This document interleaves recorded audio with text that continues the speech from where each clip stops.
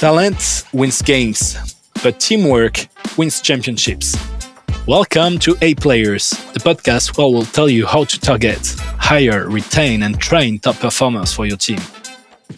I think at every milestone, it just feels like increasingly humbling. Like I remember like really early on when, the first time we hit like 40,000 dailies, and Steve just had this moment where it's like, you realize there's an entire like college football stadium of people showed up today, and now we're like, extra 3 zeros on top of that. It's kind of insane. I am Robin Choi, CEO at HireSuite, and we are sourcing automation software that helps 900 tech companies hire the best talent. Add me and follow me now on LinkedIn if you want to keep an eye on us. Hi, everyone. Today we're having Chris, who's CTO at Reddit. So Reddit needs no introduction, I guess. Welcome, Chris. My first question will be, can you tell us more about your own story? So I heard the Reddit story before, but can you tell us about the Reddit story, your own story as a founding engineer? And then we'll talk about A players and top performers. Sure. I think my story is kind of intertwined with Reddit. So maybe I'll start kind of at the beginning. So my original career path was in science. I was an academic for most of my early adulthood. Originally wanted to got a PhD in experimental physics, wanted to be a professor, got a little disenchanted later in grad school and ended up getting roped into what ended up being a startup with a friend. And the side effect of that was by summer of 2005, I had a failed company, 2 free rooms in my apartment, and became the first employee at Reddit. So it was kind of a whirlwind adventure. Definitely wouldn't have predicted this particular career path. And that's kind of, that is to say, is history. So yeah, so by October, so it was in the first Y Combinator batch, summer of 05. I think that at the time there were 10 companies. And if I remember right, the first company imploded 1 or 2 weeks into YC. Like, I'm not even sure they made it to the first dinner. It was like they had an initial like blow up over IP assignment, which was also like totally enlightening for me being an academic. It's like, oh, assignment of IP, what a novel concept. And then proceeded to, get into it and then get into Reddit. And then, the rest, as they say, is history. So at the company for the first 5 years, saw it through our initial acquisition by Condé Nast in late 06, stuck around for 5 years, and then went on to another YC company, also founded by Steve Huffman, Hitmonk, in 2010. And then 5 years there, and now 5 years back at Reddit ever since mid-2015. Right. So I heard about that one before. You sold the company, you sold Reddit, created a new company with the same people, and then joined Reddit again, right? Pretty much, yeah. I think it was a little bit different. My time at Reddit was a little bit staggered relative to Steve's, for example, in that. So Steve originally left Reddit kind of end of 09 and went off and just kind of took an extended vacation and like thought about startups. I stuck around through 10. And then by about midway through 10, Steve had kind of kicked off Hitmonk, and they'd gotten into the summer of 10 YC batch. And he's like, "Hey, Chris, want a new job?" I'm like, "Sure." So it was initially a bit of some convincing was required, but not a heck of a lot. And so that was actually a heck of a lot of fun. And if anything, I think that the theme for the early years of Reddit is we actually never really got much into building the company. We got acquired so early. We were basically a 4-man shop at the end of 06. And we never really grew much past that point. So we never had more than about 5 engineers for the first 5 years, which is a crazy thing to think about in retrospect. Because, at the end of 2010, we were just, we were still measuring in the units of page views, but we were doing like 1 billion page views a month, which is just crazy to do with a team of 5. I'd scale up at that point. Right. And so I checked your course page actually, so that today's Reddit is 52 million daily active users, right? Yeah. Yep. Nice, and congrats. Yeah, no, it's great. I think at every milestone, it just feels like increasingly humbling. Like I remember like really early on when, the first time we hit like 40,000 dailies, and Steve just had this moment where it's like, you realize there's an entire like college football stadium of people showed up today, and now we're like, extra 3 zeros on top of that. It's kind of It's insane. a country, right? It's a decently sized country. And can you give us a few numbers about how that user base grew over the years, for us to have the milestones and how the company grew, and then we'll talk about how you grew the team at the same time. Yeah, so I think in terms of like Reddit's growth has always been very steady. We're kind of different from most of the other players in the social space insofar as we've never seen explosive growth and we've never seen not growth. It's always been kind of a slow, continuous increase. So, at this point, we have more than 100,000 active communities. We do something like 49 billion comments in 2020. And we've got something like 300 million posts last year. So, and those numbers are always bigger than the year before it by a decent fraction. Something like a 30% roughly, year over year growth at this point. I remember the early years we were kind of more on like doubling every 3 months. And so you can kind of extrapolate the line in between of how the growth has been. It's probably a quick little logistic regression to figure out what the curve looks like, but it's been pretty consistent. The nice thing about that, of course, is that because we've always seen steady growth, it also means we've never seen like the kind of viral implosion that you see in some places where it's like, you take off really fast and then all of a sudden like it crashes when the target group moves on. Which also has meant though that we've kind of had this constant sustained pressure to kind of keep the tech stack working and improve it and iterate it and make sure that we can actually deal with tomorrow's traffic, which is always going to be greater. Right. It can be a huge challenge. And so when you were back at Reddit in 2015, 2016? 2016. Yeah, it's like 2015 started dabbling, and then 2016 was kind of full speed ahead, back on full time. Okay. And how big was the company at this stage? At that point, we were at around 70 people. And so that was mostly based out here in San Francisco with a small but mighty contingent in New York doing sales, and also another even tinier contingent in LA also doing sales. And so at that point, I think engineering was probably all of 30 people. Now, that said, for me, that was like the biggest I had ever seen Reddit by far, because prior to 2010, there was never more than about 5 engineers. And so the idea of like, oh my goodness, with the luxury of 30 people, just fantastic. And from that point on, it's been just kind of rapid growth. So we're currently at about 750 globally. We've since opened offices in Chicago, in Dublin, and we just actually kicked off in London just a couple of months ago, if I remember right. And engineering is a good half of that across all of our teams. Engineering, product, and design probably is about 350, give or take. So it's a very, very different scale. Wow. Okay. So you hired close to 300 people, 300 engineers in 3 years, right? Yeah, give or take 3 or 4 years. Well, probably more than that when you take into account the fact that people move on in the meantime. But yeah, it's been a pretty successful chunk. Yeah, you're right. Yeah. So a couple VPs, got lots of directors. It's been a fun challenge. Cool. And if we look at recruiting now and building the team, so you could probably give a lot of career advice yourself and you reach that position, and that will be interesting as well. But now let's think of other founders, other CTOs of VP engineering listening to us. So what's the main advice that you'd give to someone hiring engineers today? I think my advice is going to depend a little bit on scale of company. And I think that when you're not to suggest that every hire isn't to some extent essential to the business, because they are. And in fact, one of the nice things about our current positioning of being, we're talking about 700 people, which sounds large even to me, but honestly, like given our reach and our size, it's we still have a fair amount of every person has a huge impact, right? At our size. When you're smaller, every employee can almost be sink or swim. You really need to have that initial group of people kind of be very focused on the mission, very focused on the growth of the business.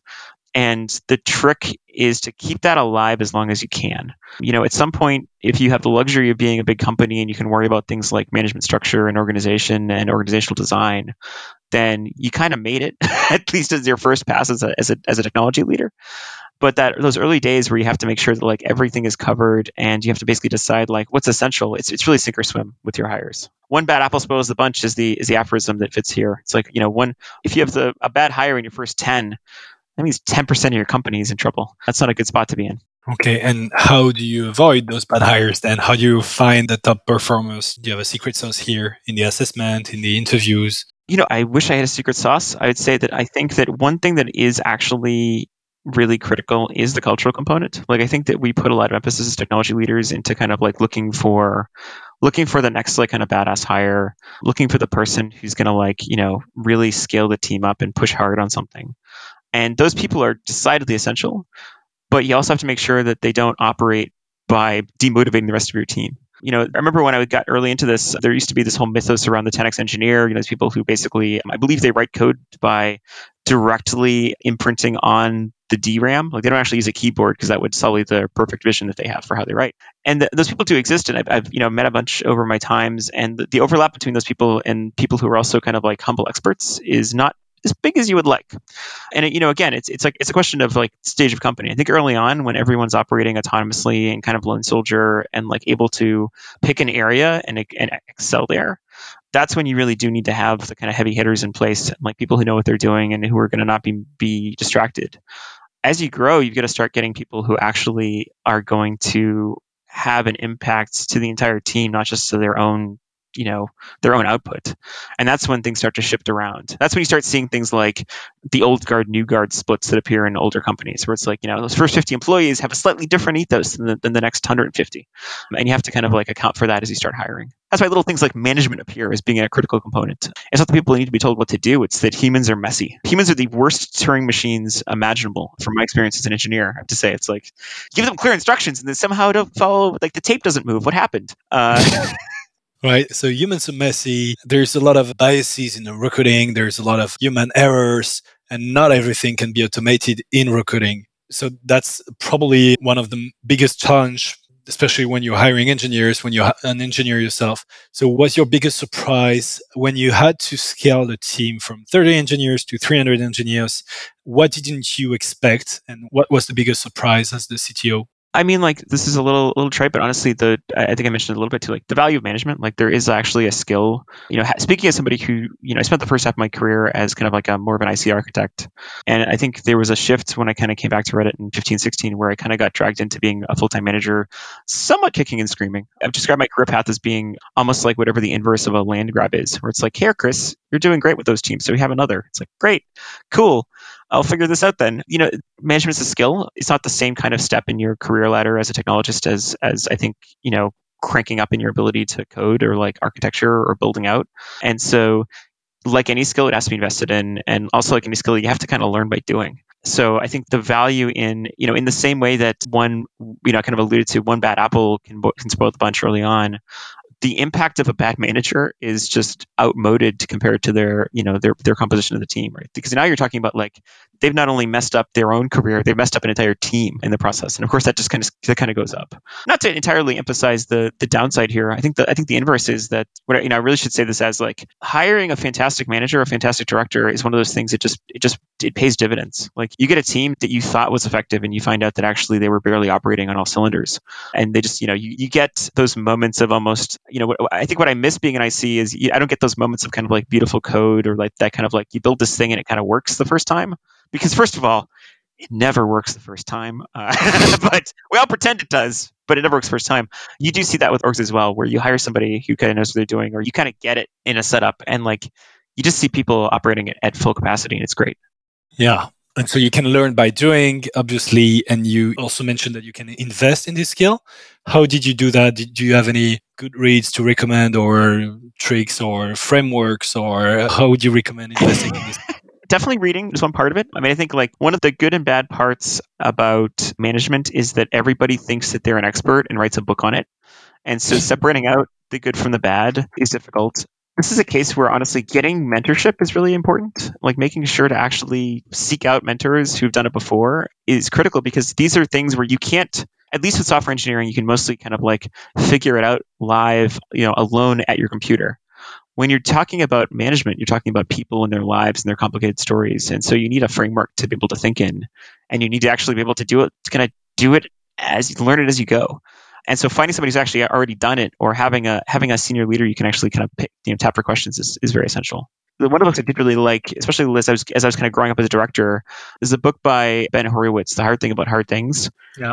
And it's just fantastic. And I think it's fantastic. It's more fantastic after you've already been in the deep end of the pool, because it's like a reminder that no matter how bad it is, it could be much, much worse. It's always hard to make tough decisions, and there's always going to be more tough decisions. So you have to kind of figure it out. Well, I love that book as well. And among all these ocean of management books, is there another one that you recommend? I don't know if there are specific things for engineering or... I am a fan of also the conscientious leadership approach. It's kind of grown on me over time. I think that it's also one of those things where, I'd also add the asterisk here of like the first time reading some of the books that I think I've kind of taken and internalized, I don't think they had the same impact on me as the second read. And that's just also a sign of like, you do have to kind of mature in your craft to kind of really get where the tricks are. So I think for conscientious leadership, the main focus on kind of curiosity being the cornerstone of kind of how you think about the world, and like asking questions from a place of genuine curiosity as an essential component. That didn't really resonate until, I think much later in my career, when you start seeing that, like, oh, hey, cool, I actually do have biases, and I have personal experience, and I have things that are going to cloud my judgment. And so, let's go into this assuming that the good intent on the part of the person who I'm talking to, and kind of going from there. Right. Okay. And there are two other books that we hear people recommend a lot. The first one is Radical Candor by Kim Scott. I don't know if you heard about this one. Radical Candor, I've had many people tell me I should read that book. It's actually been, I think it's one of those books that's been on my reading list for a little bit too long. So consider this another like fuel for the fire. I'll try and pop it further up on the reading list. The other problem with having all of my books being digital these days is I don't realize how big my pile has become. It's like, cool. So you should switch to podcasts. And we'll actually have Kim Scott on this podcast in a few weeks. So very looking forward to it as well. Oh, that's fantastic. So conscious leadership, radical candor, the hard thing about hard things.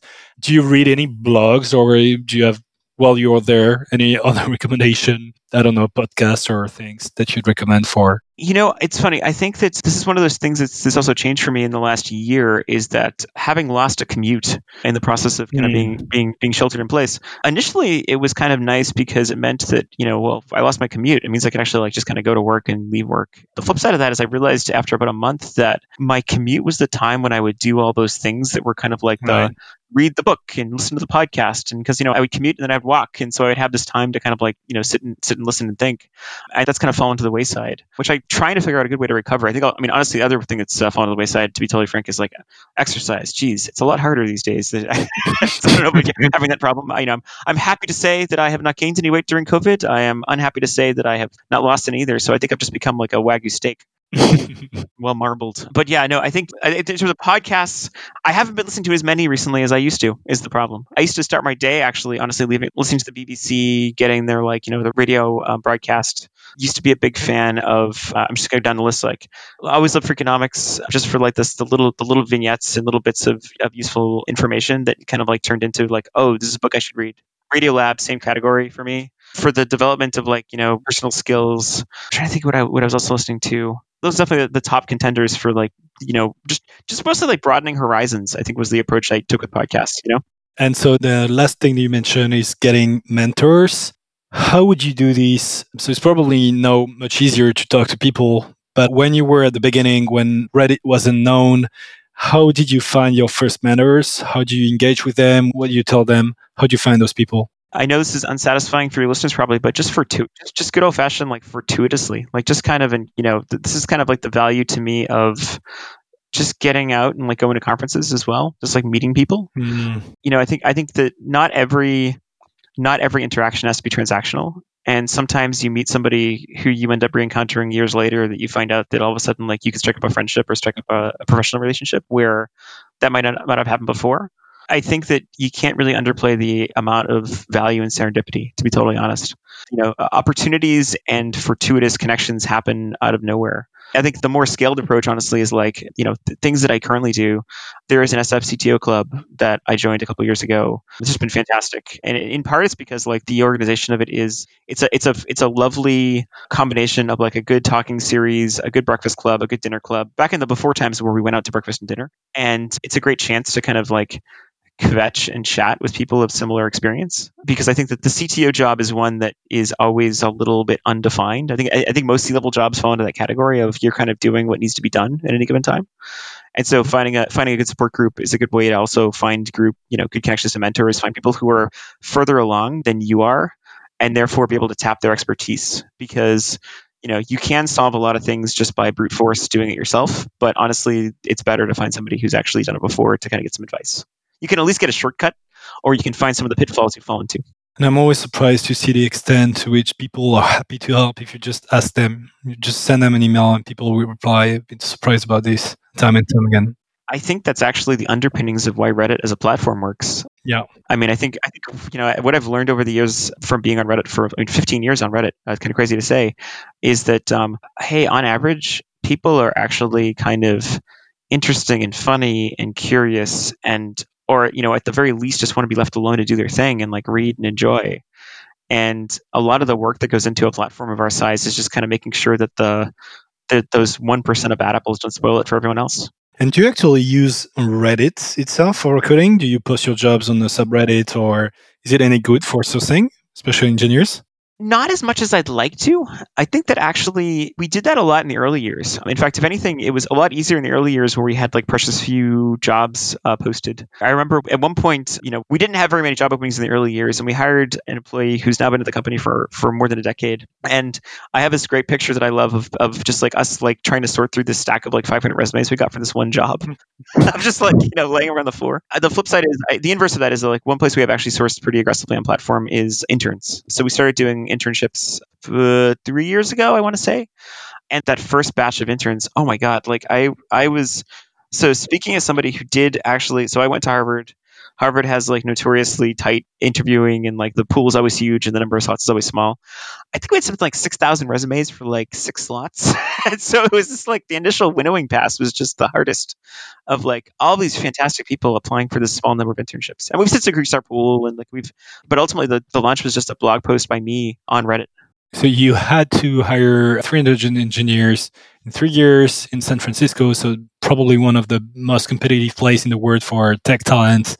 How did you do it? Did you have to write a lot of blog posts? Do you have an engineering blog? How do you create this engineering employer brand? Because the employer brand for Reddit is already here, right? That's already something that's done. Don't have to work more on this. But then there's the engineering employer brand, right? Yeah, so in our case, we've had kind of a low key blog for a while, a tech blog that actually I kind of constantly want to see more fuel added to the fire. It's like the hard part with the tech blog for us right now is like we've got so much that we're doing and we're building so much that it's kind of like hard to find time to write about it. I remember one of those lessons I kind of learned early in school was like the ones that are writing the books aren't the ones that are doing the active research.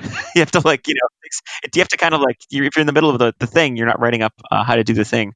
That doesn't mean we can't actually spend some time to be deliberate and actually write up more of our learnings wherever possible. But I will say that honestly, the inverse of that is like because we run a social platform, we can kind of show what we're doing. And also the third thing that is still a very big strategic advantage for us is the fact that we are relatively small.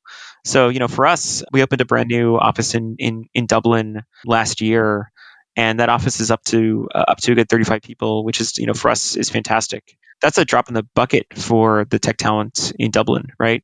And so we kind of have the luxury of being able to be kind of picky and like have people kind of come to us in these situations where we're opening something new. Now that's definitely not the case anymore in SF, where it's a tight hiring market and we have to actually I don't want to by the way underplay this like, oh yeah, we just kind of like resumes just come to us. It's like, no, we have like a really good recruiting team that also spends a lot of time like sourcing and looking for things, looking for good people, looking for talent, and it takes a fair amount of active work to hire at the rate that we're looking to hire. Right. So it's proactive sourcing, engaging with passive candidates. Proactive sourcing, reaching out as much as possible. I think that, I find the best way, honestly, again, to meet talent is like, I do miss the days where I could actually go to a conference and kind of meet people. In person is great. It's a great way to get people giving talks. I do enjoy that. Talking on platform, just kind of like, talking about technology is something I actually enjoy. Like that's the part of the career that I love the most, doing technology, being a technologist. And so, kind of showing by example that, what we're doing and being able to rep for all the work that my team is doing is really what kind of gets me going. And then, so at the moment, it's also like word of mouth referring, as we kind of grow, we have a broader base of people that we're connected to that we kind of use as a means to also grow the team. And again, can't say enough nice things about our recruiting team. Just a fantastic group of people who are very talented. And of course, our hiring managers who put a lot of time and effort into growing our team. How big is the recruiting team today?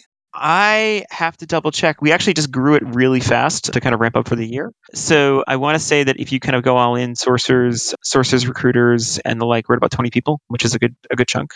And of course, the tricky part is we're talking about our target for this year is probably a good 50% growth. And so it's just a lot of time is going to have to be spent by everybody in recruiting and sourcing.